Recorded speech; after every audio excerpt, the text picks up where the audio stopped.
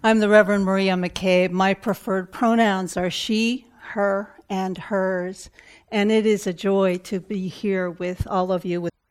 Our spiritual theme for October, for the month of October, is belonging, which brings up so many things for us to reflect on. This morning, we're going to reflect on some questions that begin with this question of who am I? Where do I belong? And whose am I? I think in many ways we are living in this moment in an epidemic of not belonging. So we will explore these things together. Our invocation this morning comes from the poet Richard Blanco, who some of you may know of. He's the first gay person and the first Latinx poet to be invited to deliver an inaugural poem, which he did for President Barack Obama.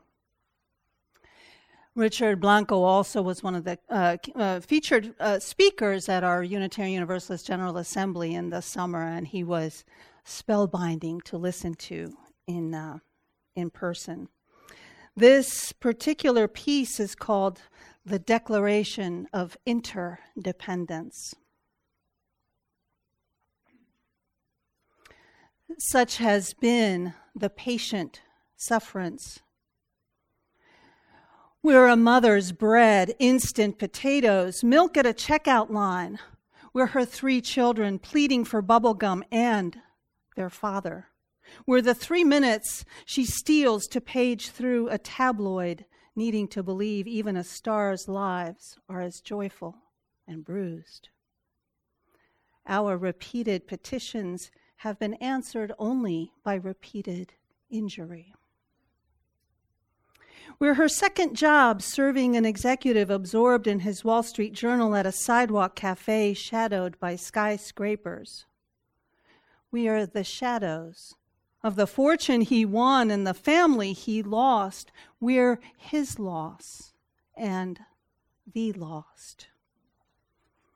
We're a father in a coal town who can't mine a life anymore because too much and too little has happened for too long. A history of repeated injuries and usurpations. We're the grit of his main streets, blacked out windows and graffitied truths. We're a street in another town lined with royal palms, at home with a Peace Corps couple who collect African art. We're their dinner party talk of wines, wielded picket signs, and burned draft cards. We're what they know. It's time to do more than read the New York Times, buy fair trade coffee and organic corn. In every stage of these oppressions, we have petitioned for redress. We are the farmer who grew the corn, who plows into his couch as worn as his back by the end of the day. We're his TV set, blaring news, having everything and nothing to do with the field dust in his eyes, or his son nested in the ache of his arms. We're his son. We're a black teenager who drove too fast or too slow, talked too much or too little, moved too quickly or not quick enough. We're the blast of the bullet leaving the gun. We're the guilt and the grief of the cop who wished he hadn't shot. We mutually pledge to each other our lives, our fortunes, and our sacred honor. We are the gone. We are the living amid the flicker of vigil candlelight. We are in a dim cell with an inmate reading Dostoevsky, where his crime, his sentence, his amends, we are the mending of ourselves and others. We're a Buddhist serving soup at a shelter alongside a stockbroker. We are each other's shelter and hope. A widow's 50 cents in a collection plate and a golfer's $10,000 pledge for a cure. We hold these truths to be self-evident. We're the cure for hatred caused by despair. We're the good morning of a bus driver who remembers our name. The tattooed man who gives up his seat on the subway. We are every door held open with a smile when we look into each other's eyes the way we behold the moon. We're the moon. We're the promise of one people, one breath, declaring to one another, I see you. I need you. I am you. Our reading this morning comes from one of my favorite writers, Starhawk. Anybody familiar with Starhawk? Yes. She's someone I've admired and learned from for a long time. She says, we are all longing to go home to some place we have never been. A place half remembered and half envisioned, we can only catch glimpses of from time to time. Community. Somewhere there are people to whom we can speak with passion without having the words catch in our throats. Somewhere a circle of hands will open to receive us. Eyes will light up as we enter. Voices will celebrate with us whenever we come into our own power. Community means strength that joins our strength to do the work that needs to be done. Arms to hold us when we falter, a circle of healing, a circle of friends, someplace where we can be free. And she closes by saying, may our time together be another step on our journey home. So this may not come as a huge surprise to you, but your minister was not a particularly cheerful teenager. It might be said she was downright surly, maybe even depressed, although we didn't talk about these things, at least in my circles at that time. But my years as a teenager were not particularly easy ones for me. See, my family, we had lived in Spain for several years, and it had been a time where I had felt that I belonged. For that period of time, I hadn't spoken English. I had been in a school that I loved. I was always a nerdy kid. Again, nerds weren't something we talked about then. I always loved school. I always loved learning. I was in a community. We lived in a neighborhood in Madrid where there were a bunch of kids, and every night we'd hang out on the street and, just play. And our parents didn't worry about us and didn't tell us to come home because, well, they didn't want us to come home. And I remember I have to tell you this one story because it occurred to me as I was preparing this message this morning. And I remember that there was a learning curve. I mean, there was, because this was, kind of the early 1960s, and the country lived under Francisco Franco, one of the really all-time worst fascist dictators ever. And the ways and the culture were different from what I had experienced either in Puerto Rico or the United States. So we would bring lunches to school, and I remember the first time I brought a banana, which is always one of my favorite fruits, and I looked around and I realized that everybody was eating their fruit with a knife and fork. I pulled my hand back and watched how they did this so that I could figure out how to cut and eat a banana, and I was very proud of myself when I finally learned. I learned how to fit in and I came to feel that I belonged. This was a special time. And then after several years there, we moved back to the United States. And it was a shock. It was very different. It was different from what I remembered, and well, let's put it this way. It wouldn't have been my choice to move back, but I didn't have a choice. It was noisy. It felt aggressive. It felt big. It felt challenging. And I came to school. I was put in the 8th grade, even though I was a year younger than, I skipped a grade, so I was put in the 8th grade. And as hard as I tried to fit in, and I did try, as hard as I tried, I just couldn't do it. And I remember trying to, in the same way that I had watched those kids cut up their bananas, I tried to watch to see if I could figure out what the rules were, right? And in my mind, even though I couldn't have said this to you, the rules were, well, if you can do it the way everyone else does, you will belong. And I couldn't figure out the rules. I remember high school dances, which at the time were about the equivalent of the 9th circle of hell. I'm hoping they're way better now. But I remember this ritual. Some of you may be old enough to remember this, where all the girls were lined up on one side of the gym, all talking to each other, pretending like we weren't paying attention to the line of boys on the opposite side of the gym, and we weren't noticing which one of them was brave enough to cross that gigantic space to come and ask one of us to dance. Oh my God, that was awful.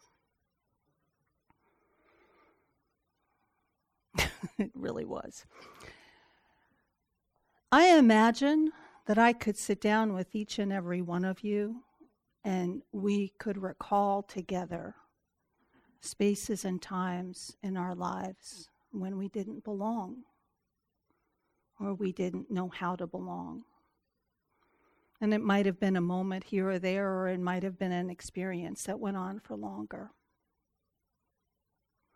But that sense of not being in the right place, or not knowing or not feeling secure in the space where we are, it's an experience that I believe, or at least that I've observed, is becoming more and more common in our world. I said at the beginning of today's service that I think we're living in an epidemic of not belonging. We're living in a time where it seems as though we are trying to figure out the rules and trying to observe and trying to grasp onto those things that will help make us feel as though we belong. And some of those things are working and some of them are not.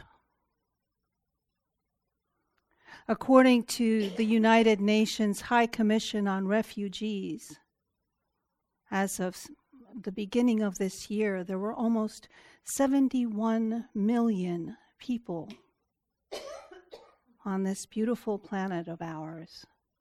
71 million people forcibly displaced from their homes. So some form of violence has pushed 71 million people from their home. This does not include additional millions and millions of people who are internally displaced. Think, for example, about immigrants and undocumented immigrants in our country, not receiving the benefits of government services or regulations. To put that number in context, my friends, every 2 seconds, a human being is displaced from their home. So in the time that it took me to speak that sentence, 2 to 3 people have lost their place to live. DNA testing services are experiencing an explosion in popularity. Some scientists at MIT published a research study, I think it was in February of this year. I don't remember the name of the publication. But according to their research, 25 million people in the United States have had their DNA tested by one of the, you've seen all the commercials, right? Have had their DNA tested. And this represents an enormous increase, and they projected that if this number continues to grow in another year, 100 million people in the United States will have sought to have their DNA tested. Now, I know there are many reasons for doing that, and I don't presume to know what all of those are. Some of them are medical, some of them are out curiosity. But I can't help but wonder whether some of that is a yearning to know who we are and where we belong. A yearning maybe to belong to something, to know for certain, to have science tell us, you belong in this place, in this community. You've seen the commercials, right? There's the guy in some kilt or, Ricola outfit or something saying, I used to always think I was a Swiss, cow herder, and now I know that I am 27%, I'll make things up, 27% Finnish and 15% Native American, and his costume changes, which is a subject for a whole other sermon. We're going to stay on point this morning. One of the slogans is, unlock your past, inspire your future. Somehow, we are asking for a different kind of knowledge about who we are and where we belong.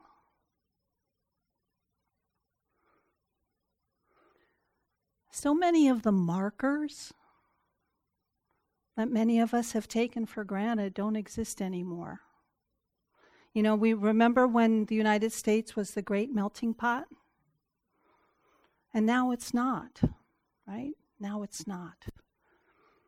And as we go through these seemingly rapid fire changes, and we discover and we start talking about identities and this answer, identity being the answer to the question of who am I, and we start to explore different aspects of what makes us different and what makes us unique.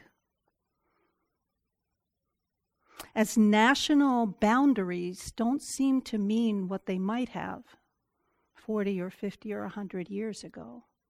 With 71 million people displaced, everyone isn't living in their own little, in their own little boxes anymore.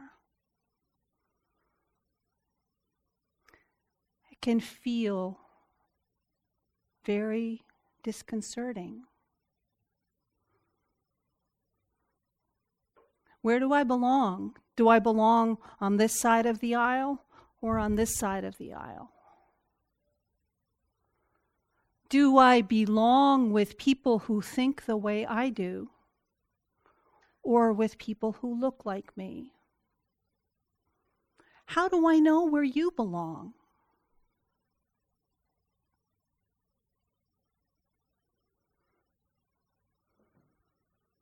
I don't know that there are great answers to these questions, but what I'd like to do, or what I'd like to suggest to you this morning, is that we take that question a step further and maybe flip it and ask ourselves, not who am I, but whose am I?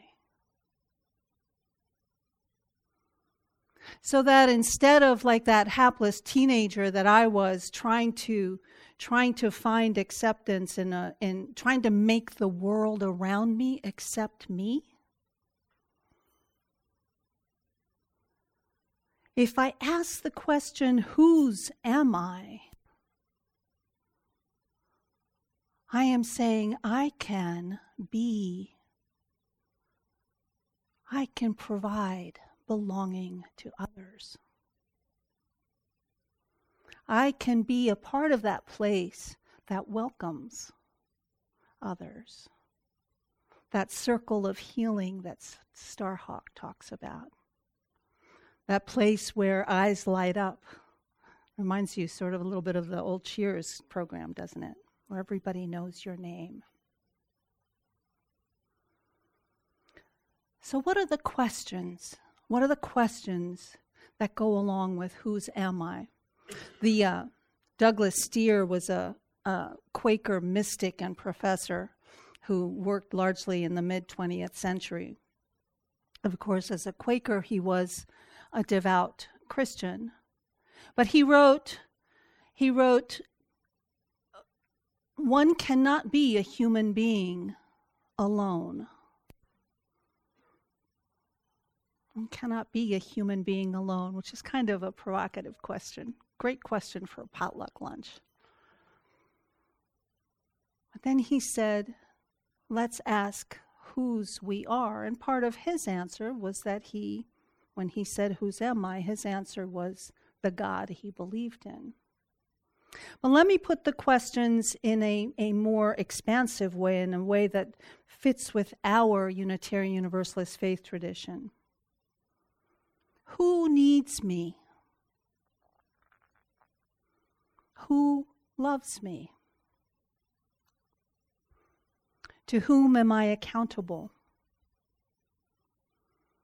To whom do I answer? Whose life is altered by my choices? With whose life is my life all bound up?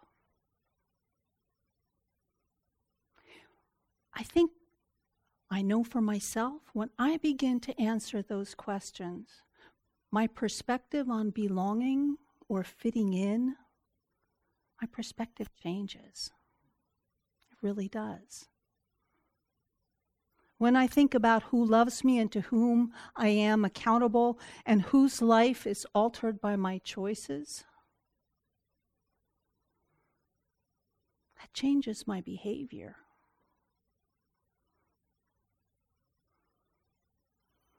So that I might just send back the plastic straw. Or, God help me, buy a Prius.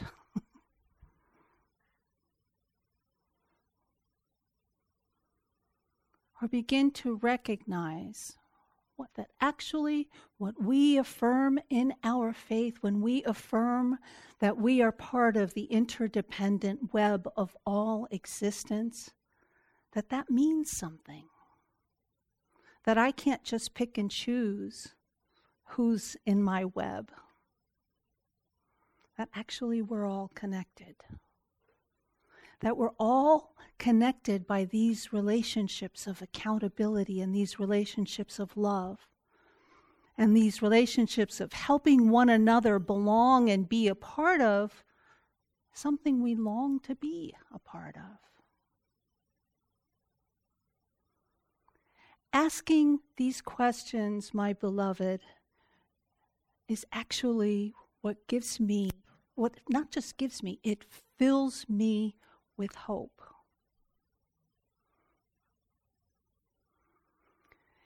It makes me realize I don't need to try to fit into some super narrow category in order to be liked or tolerated. It makes me recognize that our human tribe, our human tribe can learn because we are learning. We can learn to be with one another and work with one another and accept one another in different and new ways. That community won't be determined by the categories we've always set for ourselves that inherently divide us, and that each of us can bring all of our identities and all of who we are and all of who we are becoming together. We can learn to, give our pronouns and accept new ways of describing things. One of our great Unitarian Universalist historians is Mark Morrison Reed, who I think I've probably talked with you about him before. I love him dearly. He's a universalist, and he just cries with joy all the time. But he says that the great task of religious community is to unveil the ties that bind us. What a great sentiment, and what a great way for us to re-explore and to be who we are. And we can practice that here. We do practice that here. In small ways and big ways. By bringing more cookies and candy, did you say? And healthy snacks to one another. Thank you, dear ones. Thank you for making community with me, and thank you for inviting me to make community with you. Ashe, Amen, and blessed be. My beloved, may we be the arms to hold us when we falter. May we be a circle of healing and a circle of friends. And may we be a place where we can all be free. Be blessed.